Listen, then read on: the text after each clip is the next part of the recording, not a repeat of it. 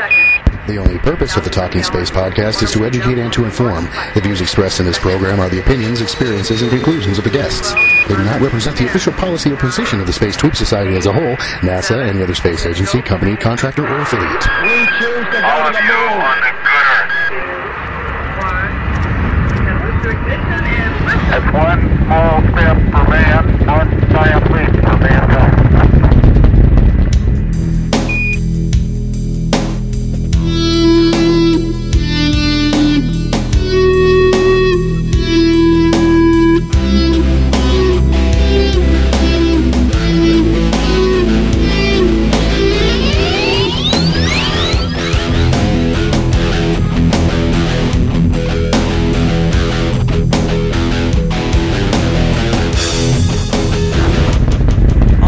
Welcome everybody to this very special episode of the Talking Space Podcast. This is Talking Space Podcast episode 223, and today we have a very patriotic interview with a true American hero for this episode. And Gina has more information on who this is. Gina?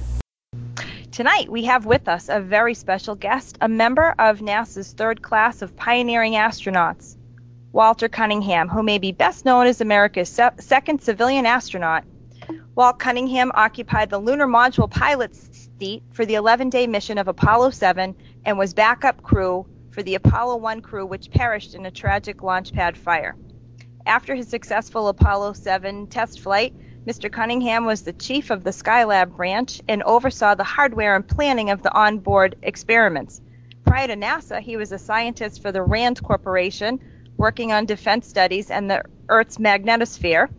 Before that, he was an active Marine Corps fighter pilot with the present rank of retired colonel and has accumulated more than 4,500 hours of flying time, including more than 3,400 in jet aircraft and 263 hours in space. Currently, Walt is an investor and director of numerous public and private companies, frequent lecturer, and the author of The All-American Boys, the Human Side of the Space Program. Welcome to Talking Space, Walter Cunningham. How are you tonight? Doing fine, Gina. It's going to be nice visiting with you.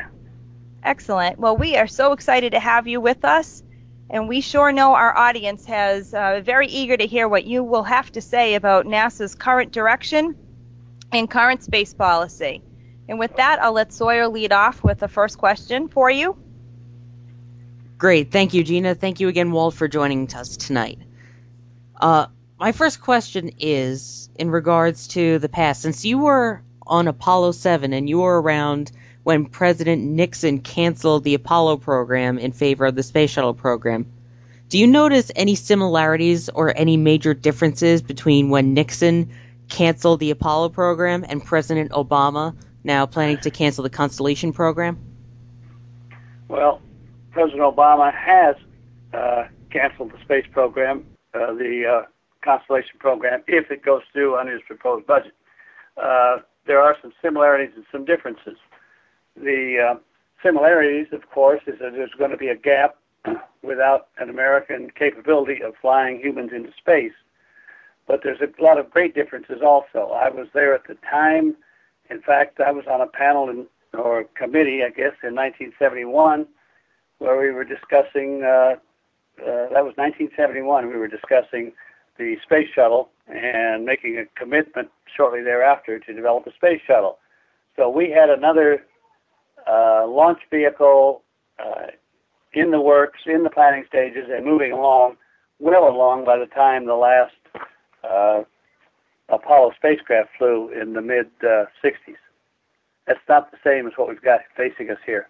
It seems to be part of our history here in the United States with our space programs to develop something really very good, and then instead of evolving it into something else or the next stage, we tend to throw it away and start over fresh again. The Russians have, there are a lot of differences between our program and the Russian program, and in many areas the Russians don't come out looking too good compared to the U.S. program. On the other hand, they have evolved from the very beginning. They are still flying the boosters that they flew the first time way back in the 1960s. They move by evolution, not by throwing away and starting over very often. They did that with the Buran and then threw it away. It almost broke them, as a matter of fact, trying to do it. But we could learn something by evolving, even now, for example, evolving the shuttle into something else. So do you believe that we should be flying the shuttle longer than 30 years and for more than the 134 scheduled flights? That's the simplest question I've ever been asked, actually. The worst mistake ever made by NASA, because it was pretty much made within NASA, was to cancel the space shuttle. I know there was a necessity, perceived necessity, in order to have any money to develop a follow-on program. But it was a very, very big mistake. The shuttle is the safest, and I want to emphasize this, the safest manned spacecraft we've ever had in this country. And there will be a long time, even if they succeed in developing a new spacecraft, before we can say that it's actually safer than the space shuttle. So, and I don't know of anything that's going to be coming along in the next 30, 40 years that will have the capability of the space shuttle. So there are things that we could have done, should be doing, to take advantage of the strengths of the space shuttle orbiter, the whole transportation system, and evolving it into our next generation vehicle or next generation program. The Columbia Investigation Board obviously pointed out several problems with the space shuttle. Obviously, this goes back to its initial design, that the crew was sitting next to solid rocket fuel and not on top of its payload and away from its boosters. When you say that the space shuttle is the safest vehicle we have, and you don't see anything coming close to being developed in the next couple of generations, and obviously, I mean, it's had two major tragedies, what is it about the space shuttle that you believe makes it so safe? I'll start off by telling you that the shuttle that they fly next will be the safest shuttle mission that we've ever flown, because these vehicles get safer as they go on. The probabilistic risk assessment right today for the space shuttle is they're talking, these numbers have been all over the board, but they pretty well settled in on 80, meaning a 50-50 chance of losing a vehicle or worse in 80 missions. A comparable figure had it been run, because it was done by I can't remember, SAIC, I think, ran it some years back. Comparable figure for Apollo would have been 18. And I can tell you we felt perfectly safe on it. Now, are there risks going into space? Yes. There will always be risks. We should minimize them, but it shouldn't be try to eliminate risk at any cost. One of the reasons we were so successful in Apollo is because they kept the risk and safety features in context with the other things we were trying to do. That seems to be a lost art around here on the space program. The Columbia Accident Investigation Board, in my opinion, went beyond their charter with some statements about shuttle safety. NASA, if anything, overreacted to it. They had another one,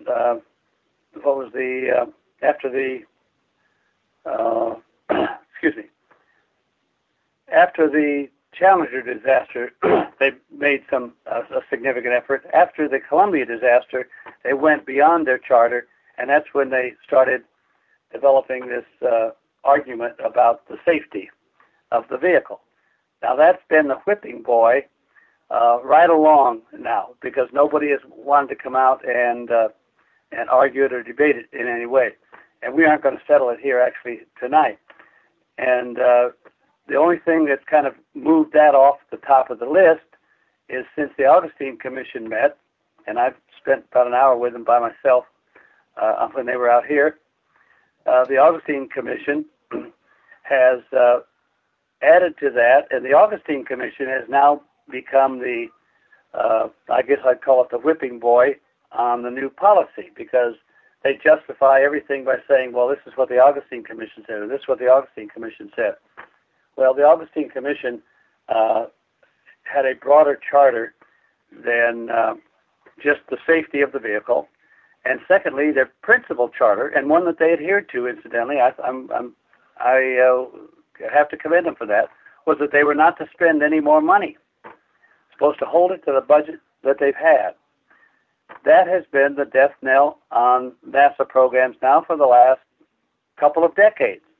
And until somebody is willing to propose more money being spent for a very expensive pursuit to be the preeminent country in space, until that comes about, we're going to have all kinds of comments, criticisms, and arguments going on about how to do it. Walt, Gene Mikulka here. First, thank you for joining us tonight. It's in that vein, how do you go about selling spaceflight in a society today that just seems to be so risk adverse? It just seems like all the time that we're always worried about, if something happens or if we cut our nail, we cut a fingernail or something like that, somebody's going to turn around and sue somebody. How do you go about selling something like this in a society that we just expect everything to be right and nothing's going to happen to us? Well, Gene, good question, and you put your finger right on the problem with it. Is we are now living in a risk-averse society. We didn't get there overnight. It's taken a number of years.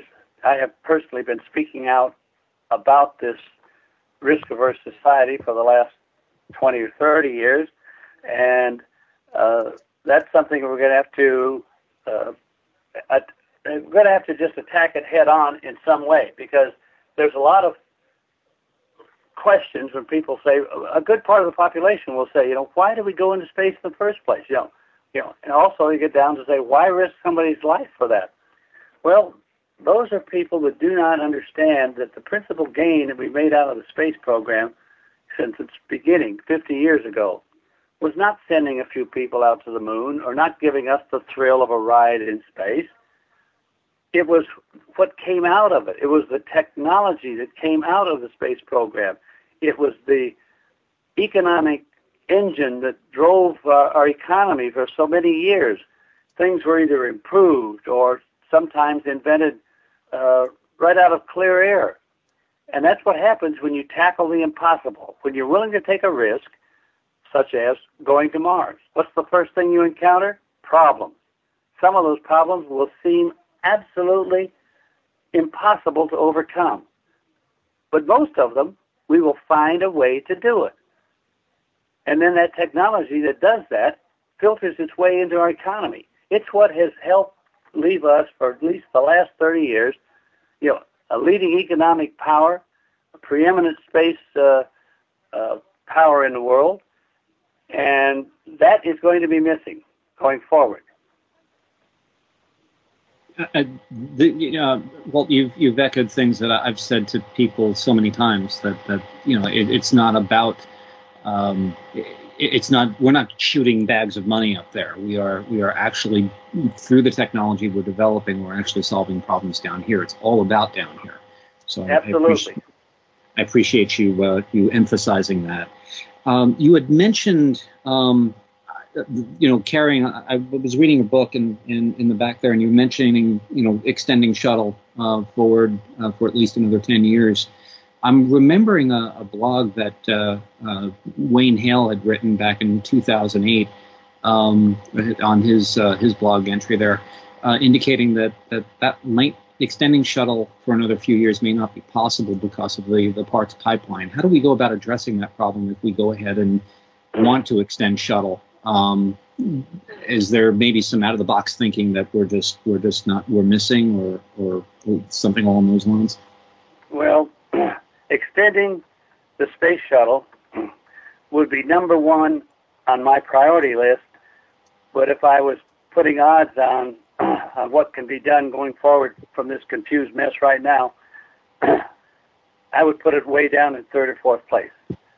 Very, very difficult to accomplish. Not impossible, and we could certainly end up having a lot of flights going up into space and having NASA in the human spaceflight business a lot sooner than it could, either with Constellation or waiting on commercial developers out there to do these things. So they were not supposed to be shutting down the pipeline. of parts. Just about ready to ship the last tank, for example. Mm-hmm. But they could start up and redo that stuff a whole lot quicker than we could, probably even restarting with Constellation. And I don't give that one too much hope going forward either. I think that I've been working, and many other people have too, to try to help Congress be in a position of overriding some of this stuff.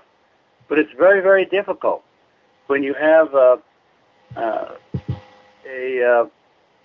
president who does not want us to be preeminent in things. He's probably got his own reasons, but whatever it isn't the same as the rest of us out here in the public field, or even the young people are there. The young people are going to be embarrassed when they get older, study history, and find out on what we were today, or 20 years ago, and what we have turned into 20 years from now, if we don't continue this desire to be preeminent. And I'll come back once more. That's going to be a physical impossibility unless people are willing to pay more money to do it. Yeah, agreed. I mean, we have to go ahead as a society and decide for ourselves if we indeed are going to go ahead and make the underlying investment, not spending money on this. I mean, we are investing money really in our future in this entire program. In the president yesterday, or at least the White House yesterday, released a new national space policy. I guess you've had a chance to go ahead and take a look at it.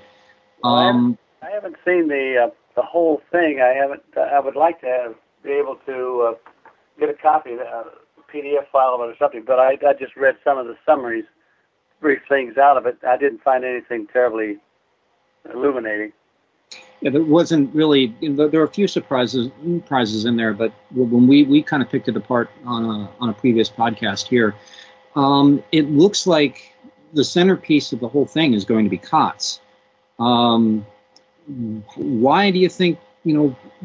Why are we all of a sudden going ahead and just sort of shutting the whole thing down? And I mean, I grant you, we are creating a new business sector, but to me, I think we have to go ahead and keep COTS going, but also keep the exploration arm going.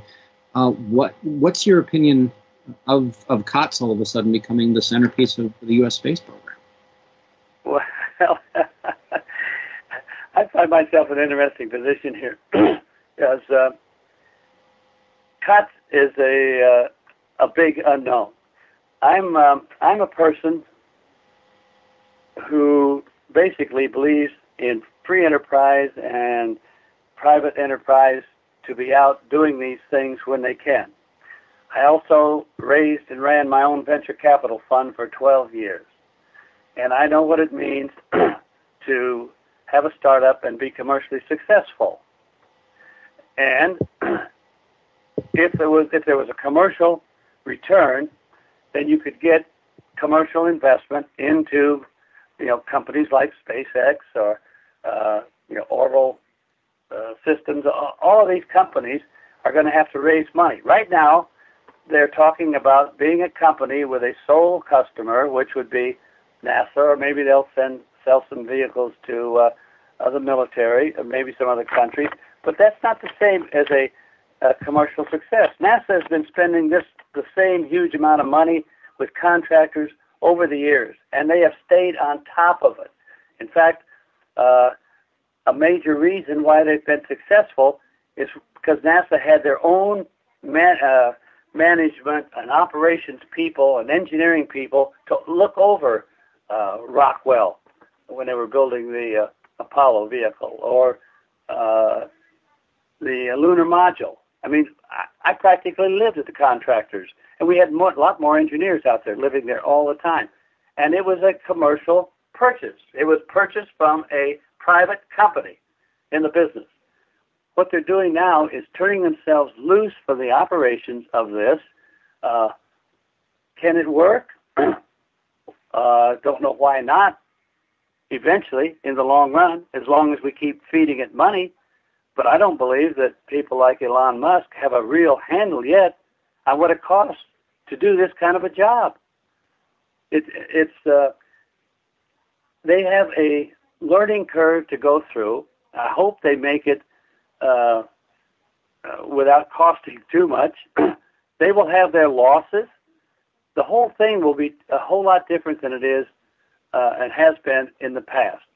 So at the same time, in the last, you say you had that new plan that came out from the White House yesterday. They also had an article just a couple days ago talking about the misconceptions that swirled around the Obama space plan. Did you see that one? Yes, sir, I did. Yeah, and they built up a bunch of straw men in there. Those aren't misperceptions. There's differences of opinion on what's going on. And talking about killing the space program, they say, no, this is making it even better. NASA has been, how to put this? They have been forced, since February 1st, they've been forced to put as good a picture and as good a face on this new direction as they possibly can. And it involves a bit of imagination from time to time. Almost everything that they said they're doing new on this new policy would have been absolutely essential had they continued just what they were doing. Developing new vehicles, doing research. Well, going on for years when we were in a focused human space program. As soon as you get that focus off, then it loses its urgency to come through with those breakthroughs. So now they're saying, we haven't lost our focus. We're going to go to Mars someday, go to an asteroid. You could say that about any program. You could have said it 10 years ago before this latest budget message, because one of these days we're going to do those things. But that's different from having a program which has got milestones and places along the way where you can see what you have to have done to get it done. So I haven't seen one good rational justification for the president's new budget for NASA except one: quit spending the money. And that's consistent with what President Obama has always said until about a 2-month period there in 2008 in Florida, down there to try to get the votes in Florida. He's always been against the NASA budget. I would suspect that he sees it as mostly waste. He wanted to take the money and use it someplace else. And the only justification I can see for what they've been doing to NASA with this new budget is to save money and the growth of the expenditure of that money. Speaking of along the lines of trying to save money, it looks, and the rationale around it, it looks like we are also going to be depending on the Russians for access to the International Space Station. James Oberg wrote an interesting piece in MSNBC on the MSNBC website, sort of on relying heavily on the Russians for ISS access, and he pointed out a few reasons as to why we shouldn't. I was wondering what your thoughts on that was.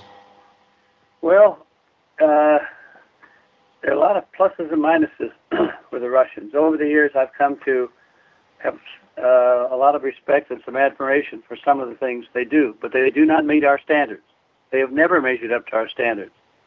They're still having problems with separation bolts 40 years after they had their first problems with separation bolts back in Yuri Gagarin's flight. So there's things that are different there. Now, can we count on them? If you're just talking about space-wise, operationally, I would say probably yes. Is $50 million a good price to pay? Boy, that's a whole lot cheaper than what it cost us to develop the capability to do that, or COTS, or anybody else. So that's not the problem. The problem is when we lose American independence, America's ability to pick its own way, to make its own decision if necessary, to be preeminent instead of just one of the crowd. For those who do not think that it's important to be number one on the block, then this is okay. For those of us who were raised and grown up and have devoted our life to doing the best job we could with anything we had to challenge us, that's not good enough. And it's not good for society as a whole. The whole world has benefited by the fact that we've been setting the pace and showing them what can be done in a formerly impossible realm. Yeah. Again, just to follow up with that a little bit. Is that the reason why you think we are going to be losing that? Is it just a desire for a kumbaya, sort of a kumbaya moment here, saying, okay, we're all going to conquer space together, or is it just something saying, okay, we've had it with low Earth orbit and that's it, or we've had it with space in general, you take it over? Well, there's all kinds of little angles working on this. For example, I think that it's okay to have joint ventures on doing some of these things as long as a couple of rules are followed. As long as there is a leader in it, and there's no question in my mind who that should be right now, and as long as anyone else involved carries their weight, but they're not carried. We tend to be suckers out there in the world when it comes to this. Some people carry the weight, some people don't. I think probably the Europeans and Canadians, they've been making good contributions to Japanese. The Russians, if I was talking about quid pro quo, I'm not sure they have. For example, we rescued a near bankrupt Russian space program back when we did the Shuttle Mir program. It wouldn't have lasted had we not been there. We've infused billions of dollars into the Russian space industry over the years, and we've paid for modules that they've supplied to be part of the entity, and they think of it as their own condominium. They don't understand the difference between a partnership and a condominium. They still think that they control the modules that came from Russia, even those that we paid for. Everybody else understands that if it's a partnership, everybody has a piece of the whole ball of wax. So you're going to have to work to, and you're going to have to be aggressive, because I guarantee you the Russians are going to be aggressive. And if we're not willing to do that, we're not going to get a fair deal. Walt, this is Mark Ratterman. I've got a question. We were briefly on, well, actually more than briefly, but talking about COTS. And I've seen recently that the contractor that's involved with the Orion crew module has said that they feel they could do the job that's asked of them if there was less NASA oversight for a lesser amount of money. Do you think that's the case, and do you think that's wise? I know that during the earlier days of our space program, there was an incredible amount of involvement, like you said, with engineers on site at the manufacturers.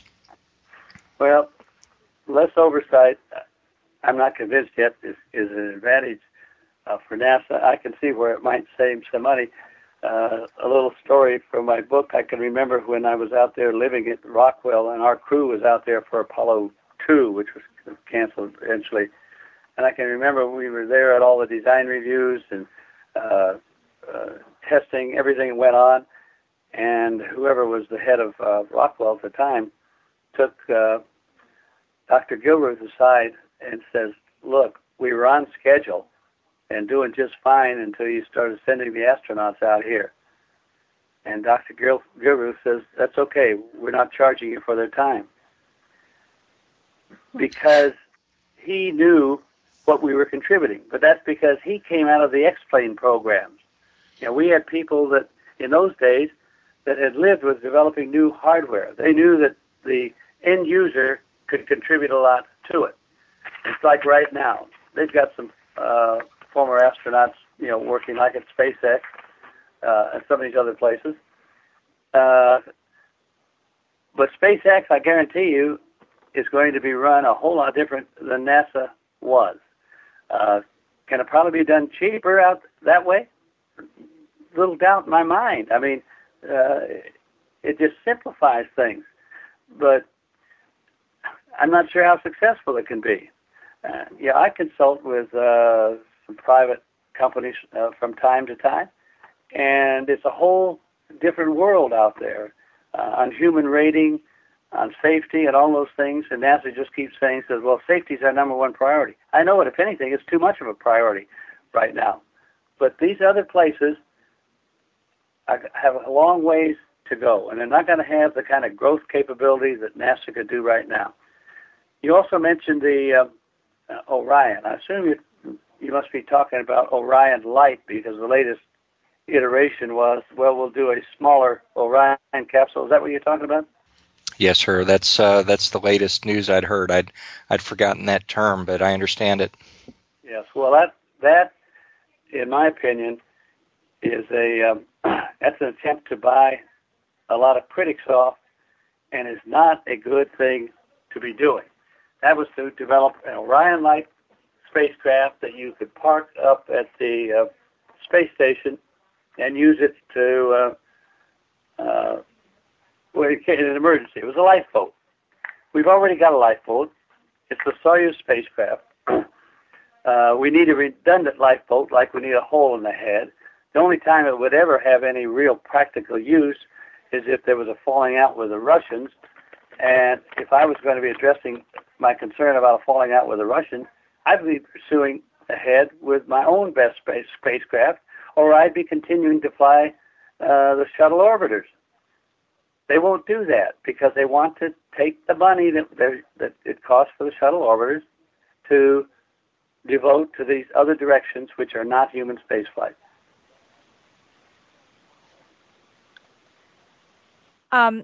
Walt, Obama has cited that he believes Constellation wasn't going in the right direction. It was over budget. It was behind schedule. Do you, one, believe that its initial design was never properly funded in the first place when it was kicked off and launched as to be the replacement for the shuttle program? And two, considering the Saturn V was the most successful heavy lift vehicle of all time and with a flawless record, why is this taking us so long to develop? I mean, we got to the moon in less than 9 years in the 60s when all of this technology was brand new. Now that NASA has an archive of knowing what's worked and what hasn't, why does this need to take so bloody long? Times are changing, and not always for the better. But initially, do you believe that from the get-go of Constellation? Oh, yes. Do you think initially? I understand. Yes, and the problem, that's another thing. These are just straw men that they put up there. When you sit and complain about Constellation being late and over budget, it's just not fair, because it's up until the time that they've said the cancellation, and they're working now to cancel it, obviously, you can see it, it's been underfunded by 30% of what the original plan was. And you rarely can you do it on the original numbers. I mean, NASA low balls the estimate, and Congress knows that and buys it and what have you. But then they kept cutting it even after that. So it never was fair to do that. In fact, one of the reasons that it even stayed up to where it was Mike Griffin. He stuck to the budget, and that meant that he had to cancel other very useful and very valuable programs there in order to just try to keep the Constellation on schedule and on budget. But it was impossible. So unless they're willing to add some money, nobody ever even talks about that, then they're never going to do anything about that. And yes, it does take a lot longer. You start off by asking, did I think that the Constellation as conceived was the best way to go? Well, we're getting into a different area here, and I'm one of those that was not what I would say a wild enthusiast for Constellation as formulated, but for different reasons than some other people weren't. For example, I've never been one that wanted to spend a lot of time setting up a base on the moon. I wanted to just keep pushing on out towards Mars. But there are other people that would argue just as aggressively that that's a good thing to do. So the Constellation program, it ran into a lot of problem because there are people out there, and many of them have been in touch with me along the way, who had a different concept. I can't remember some of the names that they had on them, you know. Then they still like to see something done about it. If it was me and they got some money to continue Constellation, I would suggest that they have another legitimate in-house study of various alternatives of accomplishing that last vision for space that we had. Give some of these other people a chance to find out why their approach to it was not the one that was accepted. But I do think this. I think if you put the money in that it requires to do it, that the Constellation program would be a success for what it was trying to do. Okay, and with our experience from Saturn V development, again, I mean, we've made such a successful heavy lift vehicle in the past. Why really? I mean, why is it taking so long? I mean, I'm an Apollo baby. I was born during Apollo, so you know, to me, watching my young sons now have to go years before they can watch other Americans lift off into space on their own is very frustrating. And just trying to understand, you know, if we can get to the moon from scratch in 8 or 9 years, why is it going to take so long now? I mean, even if we had all the money that was supposed to be in the budget for Constellation, it still was projected to take quite some time. Yes, in fact, it was 18 years to get to the moon, whereas before we did it in 9, actually a little less than 9, and that was after having a 21-month delay because of the Apollo 1 fire. But you notice that when they had an accident on the Challenger, for example, it was 33 months before they were able to get back in the air, and they knew exactly what had caused the accident. Back in the Apollo 1 fire, we never did find out exactly where the spark had come from, but in spite of that, we were able to get back in the air in 21 months. So a lot of things change. I think that there's a lot of emphasis on reinventing the wheel when they're trying to develop, you know, a new heavy lift vehicle. Frankly, I think that the shuttle is a very, very capable heavy lift vehicle, and I would be trying to evolve it into something. If we're going to have to put things together in orbit, shuttle will be an ideal vehicle to be hauling, you know, 35, 40,000 pound units up there to put together for interplanetary travel, for example, or even lunar travel. You could do it with a space shuttle without having to reinvent the wheel. And if your complaint was, well, it costs too much for maintenance and what have you on the on checkout on the shuttle, well, spend some money doing some of those things that we should have done when we made it, but they didn't want to take the time. They made a lot of compromises to save money when they were building the first shuttles. And go back and fix those things up. Evolve the vehicle to what is useful next. I got a quick question, Walt. Would you say that there's some competition between the various interests for funding in NASA with science and robotics missions versus manned spaceflight? Well, I think that there is, and probably always has been. There are probably a few people around who you see articles on every once in a while, you know, that don't believe in manned. And I've always been a strong supporter of both. All the exploration we've done has always followed unmanned robotic missions out there. They are absolutely essential to doing manned missions. They like to talk about, look what robots can do these days. I'll tell you, you know, one man for a couple of hours could do everything that the Mars rovers did, for example. Not that the rovers were not a wonderful success. It's one of NASA's highlights in the last 50 years, in my opinion. It's just that there's a world of difference between what you can do manned and unmanned. And believe me, robotic exploration of the planets is never going to excite the young people to go into technology and science like just having one human being taking one step there on Mars, for example. The motivation comes from those kind of things. So I'm a strong supporter of both robotic and manned missions. All right, now, along the lines of deciding which way to go, do you believe that privatized space industry has a potential, and if so, what role do you believe the government should play, if any, in privatized space?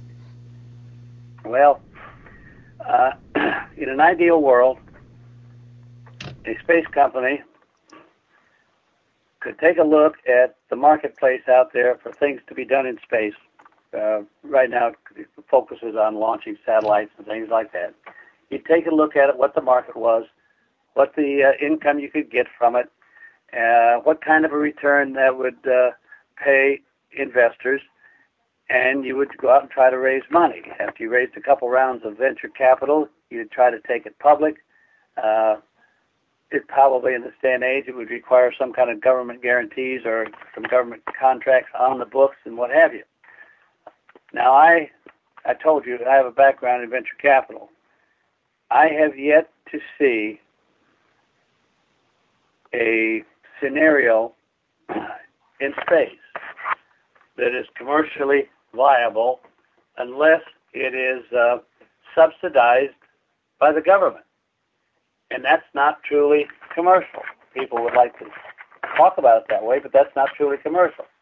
So I think that the only way for some time, probably beyond my lifetime, that we can have a successful, quote, commercial, unquote, company is it have to be living off of the government.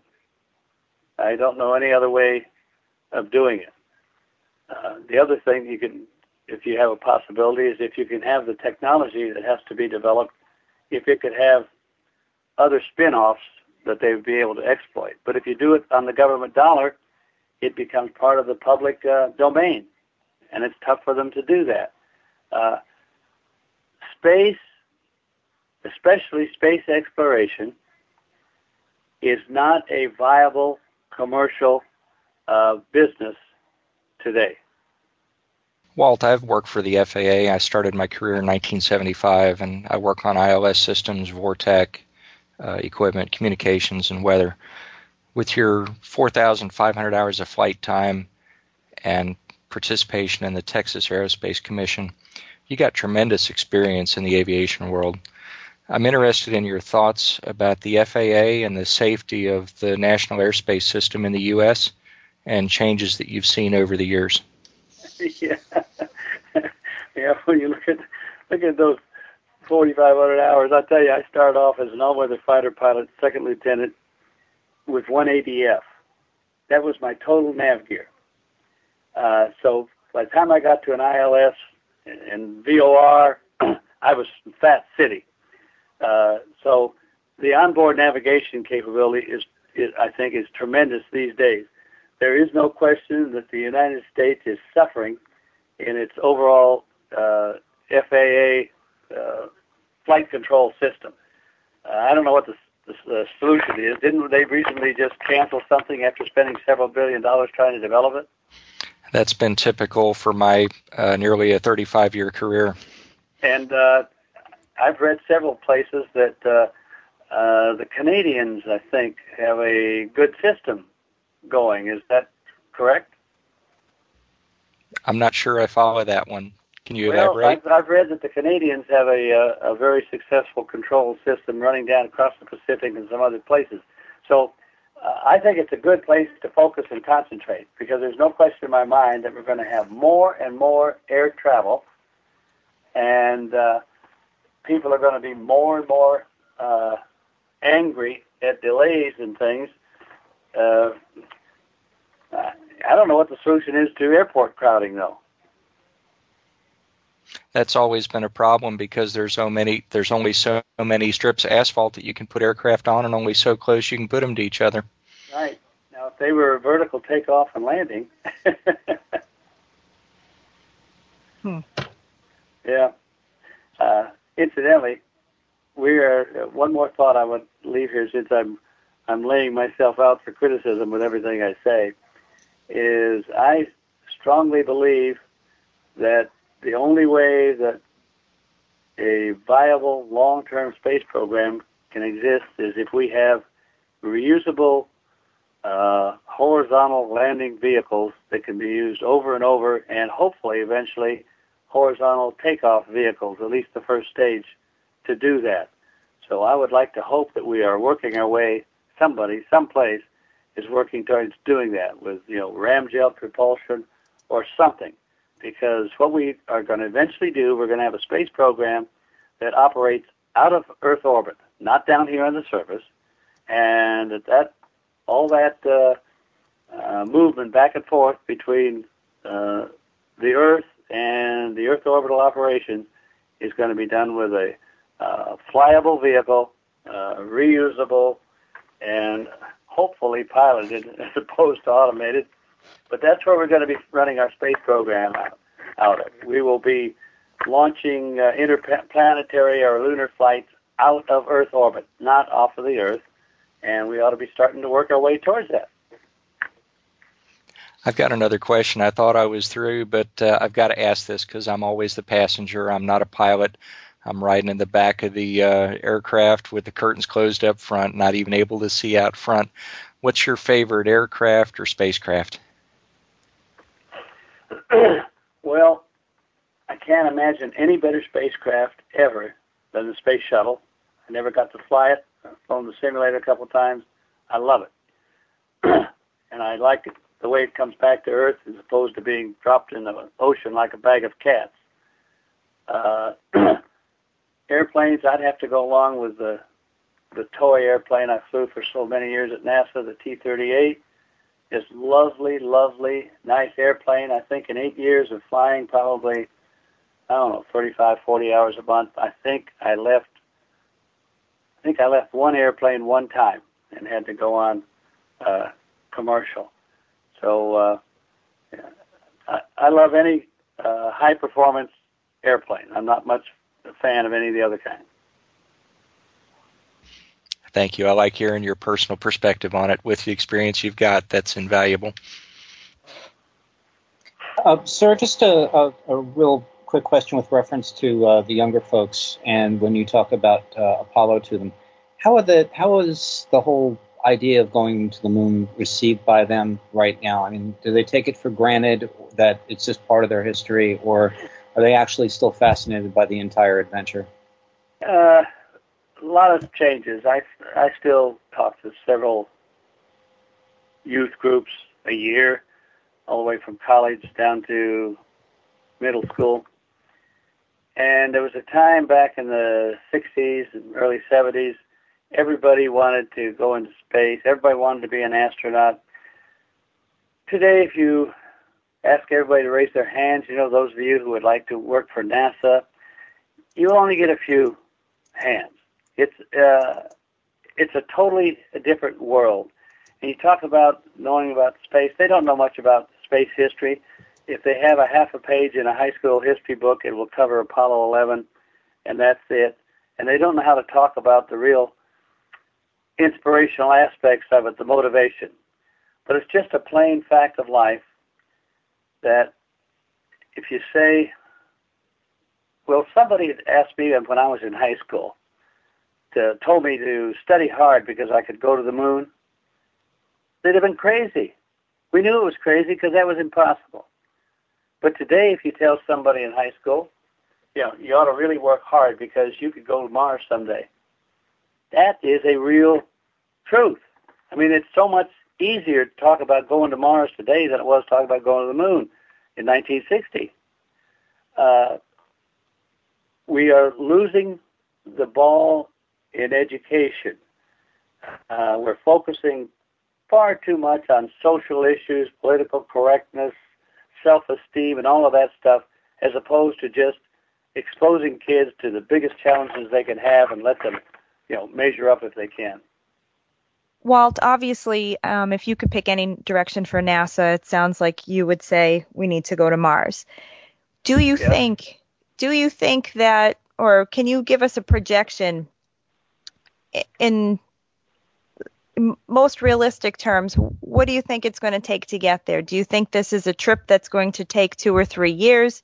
Do you think there is the possibility of coming out with some sort of quote-unquote warp drive or ion drive engine that can get us there in a month? The radiation's obviously a big problem for the astronauts being exposed for so long. What do you think is our best option to pursue, or our best chance of getting there? Well, our only real deal breaker right now is the radiation exposure. But that might be solved too. I mean, there's a lot of things that seem impossible to get solved. That one is a real challenge. And we're talking about propulsion systems that will speed up the journey. Of those, nobody wants to talk about the one that we'd probably have the best chance soonest on is some kind of nuclear propulsion. But I think that's longer coming than our target to get to Mars. I don't know. I wouldn't even want to bet on a target to go to Mars because I don't see anybody that's really committed to doing it. But I think that if we were really committed, we would be able to go with existing propulsion systems. We'd be able to survive 2.5-year missions. I wouldn't recommend landing on the surface. The difference in cost and challenge is several-fold bigger in doing that. But we could go out to Phobos or orbit Mars and come back, and I think we could do that successfully.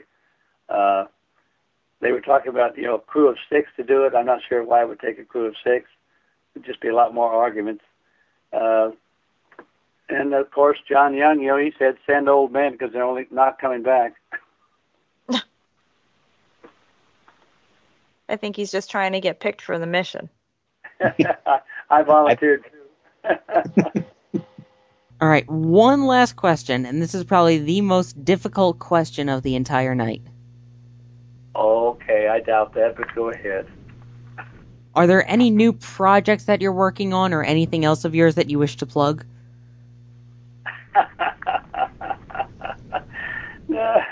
I've been collecting material for a couple of years to do another book, but it's not on space.